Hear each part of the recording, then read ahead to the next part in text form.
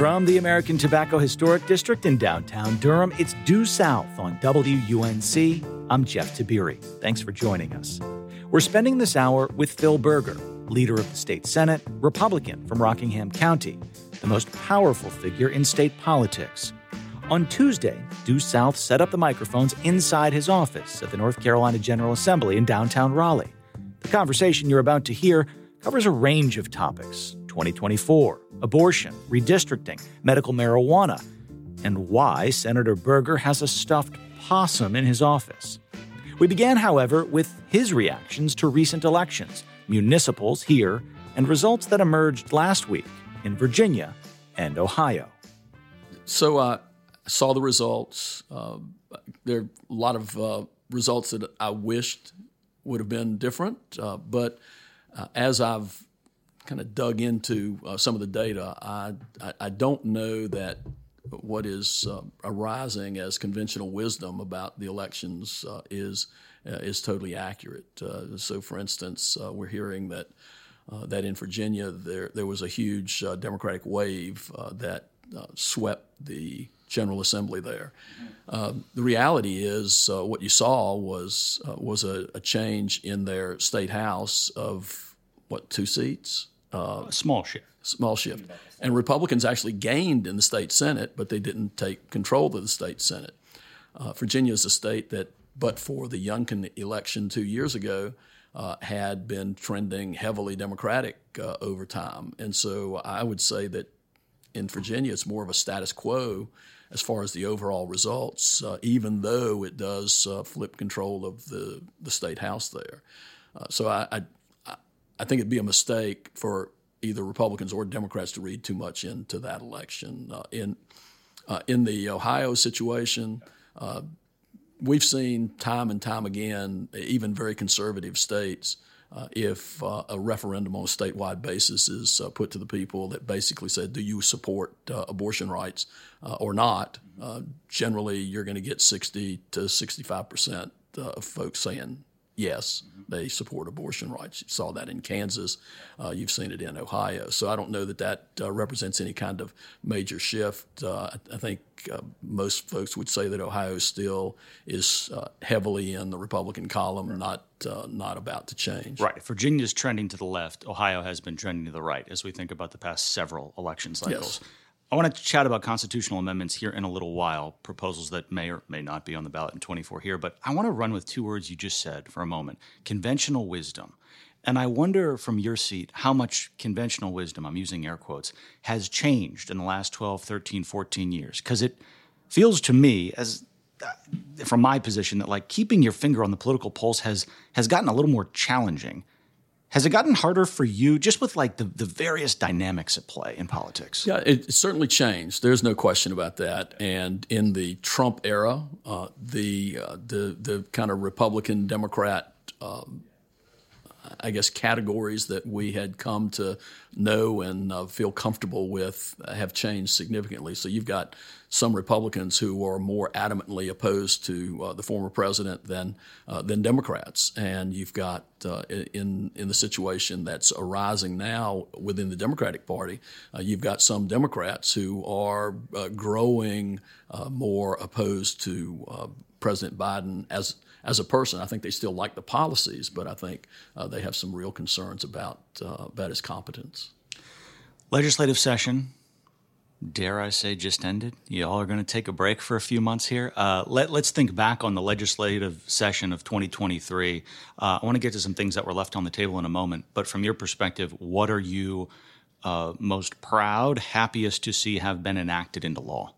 Yeah, so I think the adoption of the state budget with the significant money that went through the state budget for infrastructure, for health care, for education. I think all of those are critically important. I think the tax reductions that are written into law are something that will continue to provide benefit to the state of North Carolina as we go forward. And I think the continuation of our policies of making sure that we have not just a balanced budget, but a budget that is balanced with significant reserves. We have now $5 billion in our rainy day fund. We have a number of other reserve pots that are scattered throughout the budget. Senate Leader Phil Berger, Republican of Rockingham County, here on Due South. Medicaid has been approved. It is being implemented December 1. Should it have happened sooner? Did it happen at the right time? How are you with Medicaid now finally, my word finally, being implemented? So I think the important thing is that it has been approved and it is being implemented. That really is the most important part of it. I do think that it was something that was going to take a while for us to get to this point. When Republicans were put in charge of the General Assembly as a result of the 2010 election, we had a traditional Medicaid system that was broken. From year to year, what we would see is a budget adopted that had a spend number for Medicaid, and during the year, the spending would be off, and by hundreds of millions of dollars. And so it was necessary, if you're talking about making sure that we have a sound budget, to get that resolved before we decided that it was the right thing to do to add another 500,000 people to the rolls. And so it was going to take some time. The other thing that was going to take some time is to provide the confidence for our members that the federal government was not going to renege on the initial promise, which was that the federal government would pay for 90% of the coverage for people in the expansion population. And so we saw real changes in terms of Congress and the presidency in Washington, and yet no change as far as that payment right. And so I think those things, you had to fix the system. You had to instill some confidence that we weren't going to be left holding the bag, so to speak. And then as time went on, it became readily apparent that even though a lot of folks in the expansion population are people that are able-bodied yet not working, and so Republicans tend to be opposed to providing a benefit to someone who's not helping themselves, so to speak. The reality is that the bulk of folks that would be covered in the expansion population are people that were actually working 30 or more hours per week. And I think as that became more apparent to our members, it became something that helped us be supportive of the expansion. Redistricting happens theoretically once a decade. It's happened many times since y'all moved in. You did redistricting recently. I want to at least ask you this, and we can spend a little bit of time on redistricting, but as you and I chat here on a Tuesday morning, no lawsuits have yet been filed. Do you know something that I don't know? Why haven't any lawsuits been filed? You'll have to ask the Democrats about that. We fully expected them to file suit as the ink was drying on the legislation, and yet they have not. I don't know if they've decided that the maps that we've drawn are maps that are, if not immune, but difficult to challenge. I suspect that very well may be the case. Whether they are having some difficulty finding plaintiffs, whether they can't figure out which court they want to file it in because they have some questions about which judge or judges might be selected to hear the case. State versus federal, and yeah. Right. Okay. So you'll have to ask them, and when you get an answer, please let me know what it is. I will do that. 2024, this is a serious question. Are you sick of Donald Trump? No. Okay. I think he's going to end up being the nominee of the Republican Party. You do? You think that? I do. Okay. I think if the situation had been that there was just one challenger within the Republican primary, it may be that that challenge could have been successful. But I think the fact that you've got, it looks like maybe three folks that Fluid have situation. Yeah. Right. And yet Trump continues to poll at 50 to 55% I just don't see how he's not going to be the nominee. And while I may have some real quarrels with maybe how he speaks about things and how he does things, I think the proof of the advantages of most of the policies that were adopted while he was president and the change since the Biden administration has come in leads me to believe that we would be much, much better off from a policy standpoint if he had won a re-election in 2020. You don't have to look too far to find disaffected conservatives, people who have distanced themselves from the party or who have just been, outspoken and critical of former President Trump. I'm curious if you think his, we'll call it a presumptive nomination, if we're in agreement there, presumptive nomination in 2024 is good for your party in the long run, the 2, 6, 10-year window, or if you, like some of these disaffected conservatives, have concerns about what it will mean for the Republican Party if Donald Trump is again at the top of the ticket in 2024. Yeah, so I think from a winning elections perspective, there's no question that the Trump candidacy, the Trump presidency, has harmed Republican candidates in certain areas, and yet it's also no question that the Trump candidacy and the Trump presidency has actually solidified Republican wins in other areas. So I think it's probably too early to tell longer term. I think in the short term, if Trump is the nominee, there are going to be some districts that we are going to have a harder time winning in the state Senate than we would if there was another nominee at the top of the ticket. However, I think that given the state as a whole, I think North Carolina will be carried by a Trump ticket, and I think we will continue to get majorities in the state Senate in the state. Donald Trump, of course, carried the state in 2016 and in 2020. The only Democrat to carry the state since 1976 was President-elect Barack Obama in 2008, and I should note he did it by a mere 14,000 votes. Just the backdrop here is that Republicans have won the state pretty consistently in presidential elections for 47, going on 48 years. What is your thought process? How much time have you spent thinking about political violence in 2024? Is that something that is on your radar? Is it something you're worried about? Is that something that meets your ear as hyperbole? It is something I'm concerned about, and it is something that I think needs to be thought about more and addressed more aggressively. For example, the blocking of the highway in Durham a couple of weeks ago as part of a demonstration in favor of Hamas. I think lawful demonstrations are certainly something that we have long recognized as part of our system. However, when a demonstration breaks the law and those demonstrators are not dealt with at that time, I think you encourage a repeat and probably an expansion of that sort of demonstration. So that concerns me. I think we saw some of it in the riots that took place in the wake of the George Floyd killing, and so yes, I'm very concerned about that. And we of course saw it on January 6th as well. Correct. The people got out of hand on January the 6th, and there were things that needed to be dealt with.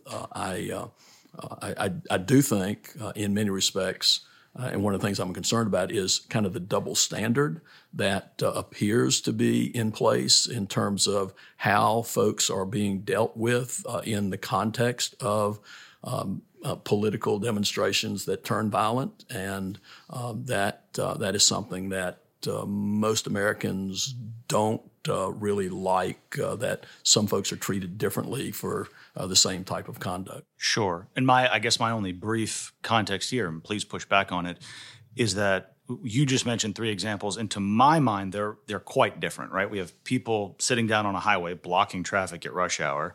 We have people who are looting businesses, some of whom carried weapons, some of whom did not, and we also have people storming the U.S. Capitol with all kinds of tactical gear on. Like those are just. I'm not weighing in on what's best or worst, whatever, but those are 3 very different types of demonstrations. Is that fair?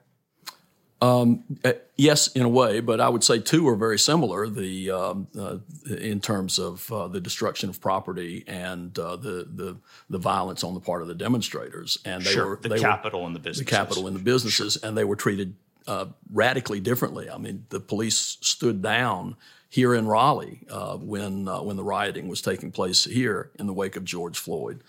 So I think again that is something that. Historically, Americans have not seen as the American way, so to speak, that you treat folks differently based on their political views and the reasons for their demonstration. You're seeking consistency. Absolutely. I want to ask you about the issue of abortion. We spoke briefly about Ohio. Theoretically, 3/5 of lawmakers in this building, in the General Assembly, could vote to put forth a constitutional amendment to voters next year on the issue of abortion, reproductive freedom, whatever terminology you would like to use. Why will or will that not happen? I don't think it will happen because we dealt with that issue in the long session, and we dealt with it in a way that I believe is consistent with what the overall views of the people in the state of North Carolina represent. Sticking with the thread of consistency here, 5 years ago, there were 6 constitutional amendments on the ballot. One of them was for hunting and fishing. And I remember at the time there were some critics that said, why are we amending the state constitution to codify hunting and fishing? Well, you made your case and you did, and the voters approved it. I guess what I'm wondering is, why, if you all did it a few years ago for hunting and fishing, why not do it for something that is, as I think, significant to so many different people in a wide political range as abortion? Again, because I believe we have dealt with that issue in the context of the legislation that we have passed. And so it is something that does not require, in my opinion, does not require us to put forth as a constitutional amendment. And if 3/5 of the members of the General Assembly desired to do that, then obviously that's what would happen. Little context, fair or unfair, please push back. I think it's 7 now referenda have taken place across the country. The odds are, based on polling, if polling is to be trusted, if a referendum was to be put on the ballot here, it would probably go against the wishes of conservative ideology. And thus, that doesn't make it a particularly appealing thing for you to put on the ballot. Is that fair context?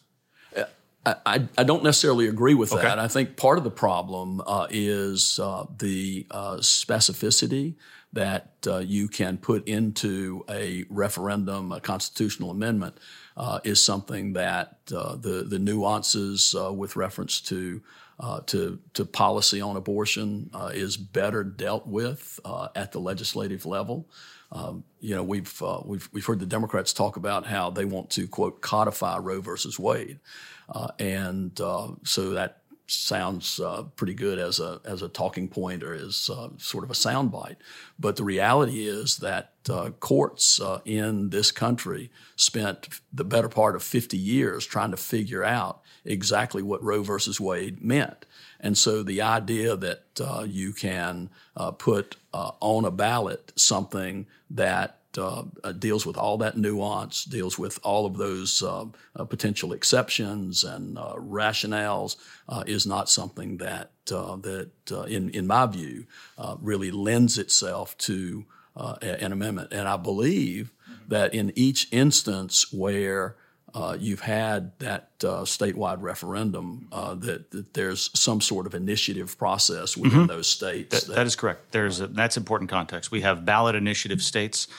But I would note, and then I'll move on to other topics, you also have put a constitutional amendment on the ballot of something that has a lot of layers and nuance and voter ID, right? Like voter ID is a pretty nuanced topic. Yes, but remember the constitutional amendment left it to the General Assembly to deal with the specifics of that. Fair enough.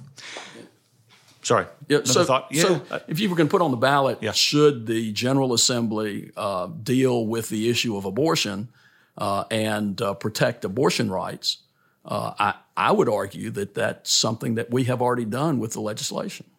Phil Berger, Republican of Rockingham County, here on Due South.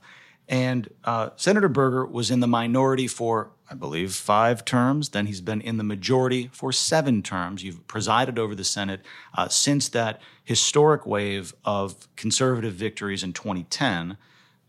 Talk to me about how much longer you plan to keep this post, you desire to keep this post. So I'm going to run for re-election to the state Senate. Filing period opens on, I believe, December the 4th. Unless the courts block it, but right. Yes. So yes. I will file for re-election if I'm successful in that and we maintain majorities in the North Carolina Senate. I'm going to ask my colleagues to allow me to continue as the president pro tem. Beyond that, I have not made any plans and don't have any specific idea of whether I'll run after that or how many times after that, or run for something else. I believe, and my history is not all that fresh here, but former leader of the state Senate, Mark Basnight, holds the record, again using air quotes here, for longest serving Senate pro tem.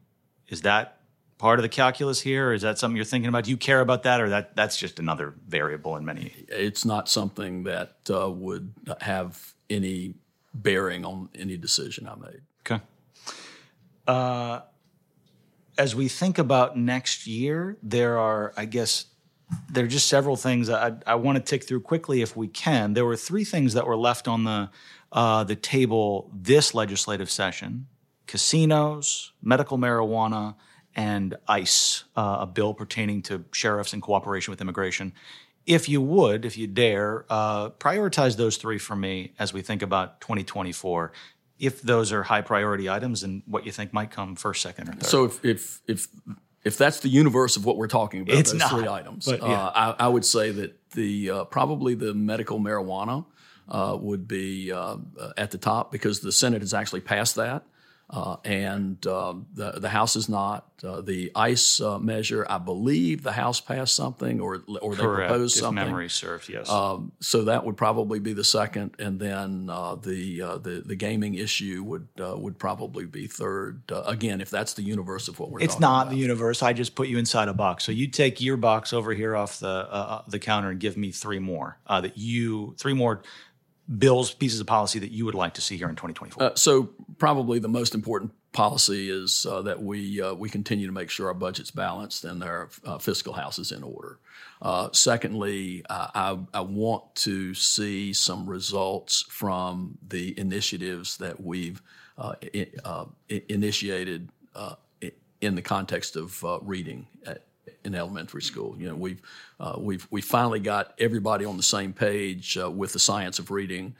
We have funded the letters training for our elementary school teachers, and I'm anxiously awaiting the results with the expectation that we'll see some improvement there. But things that we might need to do to bolster that. It's been a priority of mine for a very long period of time. There is no reason that we cannot. There's no reason that our kids are not reading at grade level by the time they finish the 3rd grade, and we've got to make sure that takes place. Failure there, in my opinion, is the worst failure we can have as far as education is concerned. And then the third thing is we've got to make sure that down the road, long term, we have adequately addressed the issue of funding for transportation infrastructure. So those are 3 things that I think are extremely important that we need to make sure that we keep our eyes on. Phil Berger, your guest here on Due South on North Carolina Public Radio, chatting about possible legislation that will come up in the short legislative session in 2024. I'm curious about housing policy.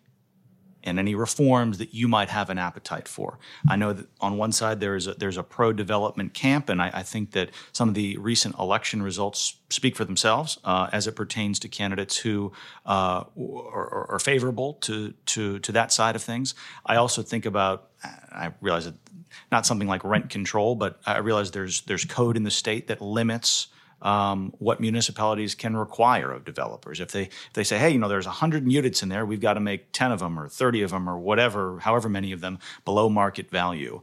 The question is this. I'm curious if you look at the housing situation and you have an appetite for any particular reforms. Yeah, so there's no question that housing is an issue that continues to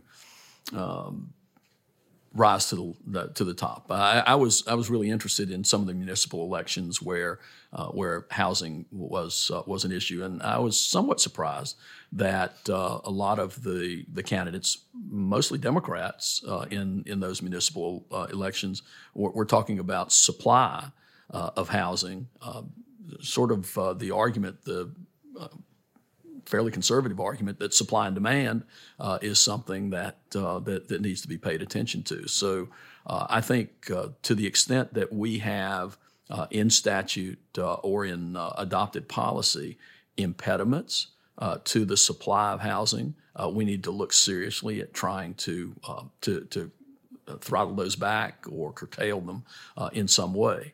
I do think that ultimately the supply of housing will catch up, and that should affect the cost of housing. There's no question that in places where you have a lot of people moving in, North Carolina is one of those places at the present time, that it will take a while for some equilibrium to impact the market. I'm going to move to just some kind of quick hitter questions here. I want you to just hit me with the first thing that comes to mind, your knee jerk, and we can expound on it, or you can expound on it a little bit if you want. Senate Leader Phil Berger, Republican of Rockingham County, here on Due South. Better role, father or grandfather? Grandfather. Why? Because it's more fun. It's more fun. You don't have the same responsibilities. Last book you read? I've gotten into reading detective books, and so I've been reading the Harry Bosch series written by Michael Connelly. So I'm in the process of reading one called The Black Box.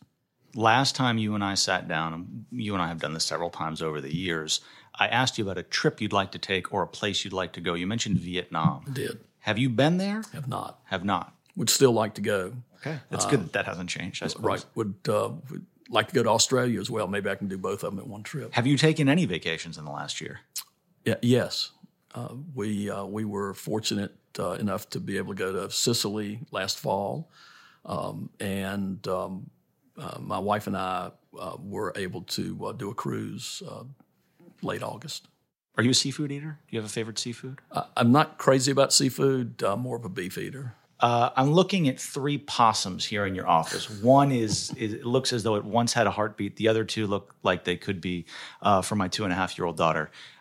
Tell us briefly, if you would, about the possum that sits behind you. So the possums are a remnant of the battle that took place shortly after we took a majority, where certain folks decided that the people in western North Carolina who on New Year's Eve like to drop a possum instead of an acorn or a piece of jewelry or whatever else, and the regulatory folks basically felt that was something that should not take place. And so we passed what we referred to as the Possum Right to Work Act, and so that possum was actually loaned to us by a taxidermist in western North Carolina. Just to be clear here, the possums that were dropped on New Year's Eve were alive and were inside of a cage. Inside of a cage, and were set free once the ceremony was completed. And was that possum part of those New Year's Eve celebrations? No, I believe that's one that couldn't quite make it across the road. Name? Some people have called him Lord Rockingham. Do you call him Lord? Did you give him that moniker? No, or her that moniker? I really don't have a name for him. Fair enough. Phil Berger has been the leader of the North Carolina Senate since January of 2011, and he's been your guest here on Due South. Senator, thank you. Thank you. I spoke with Rockingham County Republican Phil Berger inside his office at the General Assembly earlier this week. Remember, if you ever miss a portion of our program, would like to hear a segment again, or, hint, hint, think that passing it along to a friend or family member is a worthwhile endeavor, well, please visit our website, duesouthradio.org. Cole Del Charco produced today's episode. Due South is also produced by Stacia Brown and Rachel McCarthy. Our technical director is Denarius Thomas. Aaron Keever is the executive producer. For my partner in Radio Crime, Leonida Inge, my name is Jeff Tiberii. Please join us again tomorrow morning at 10.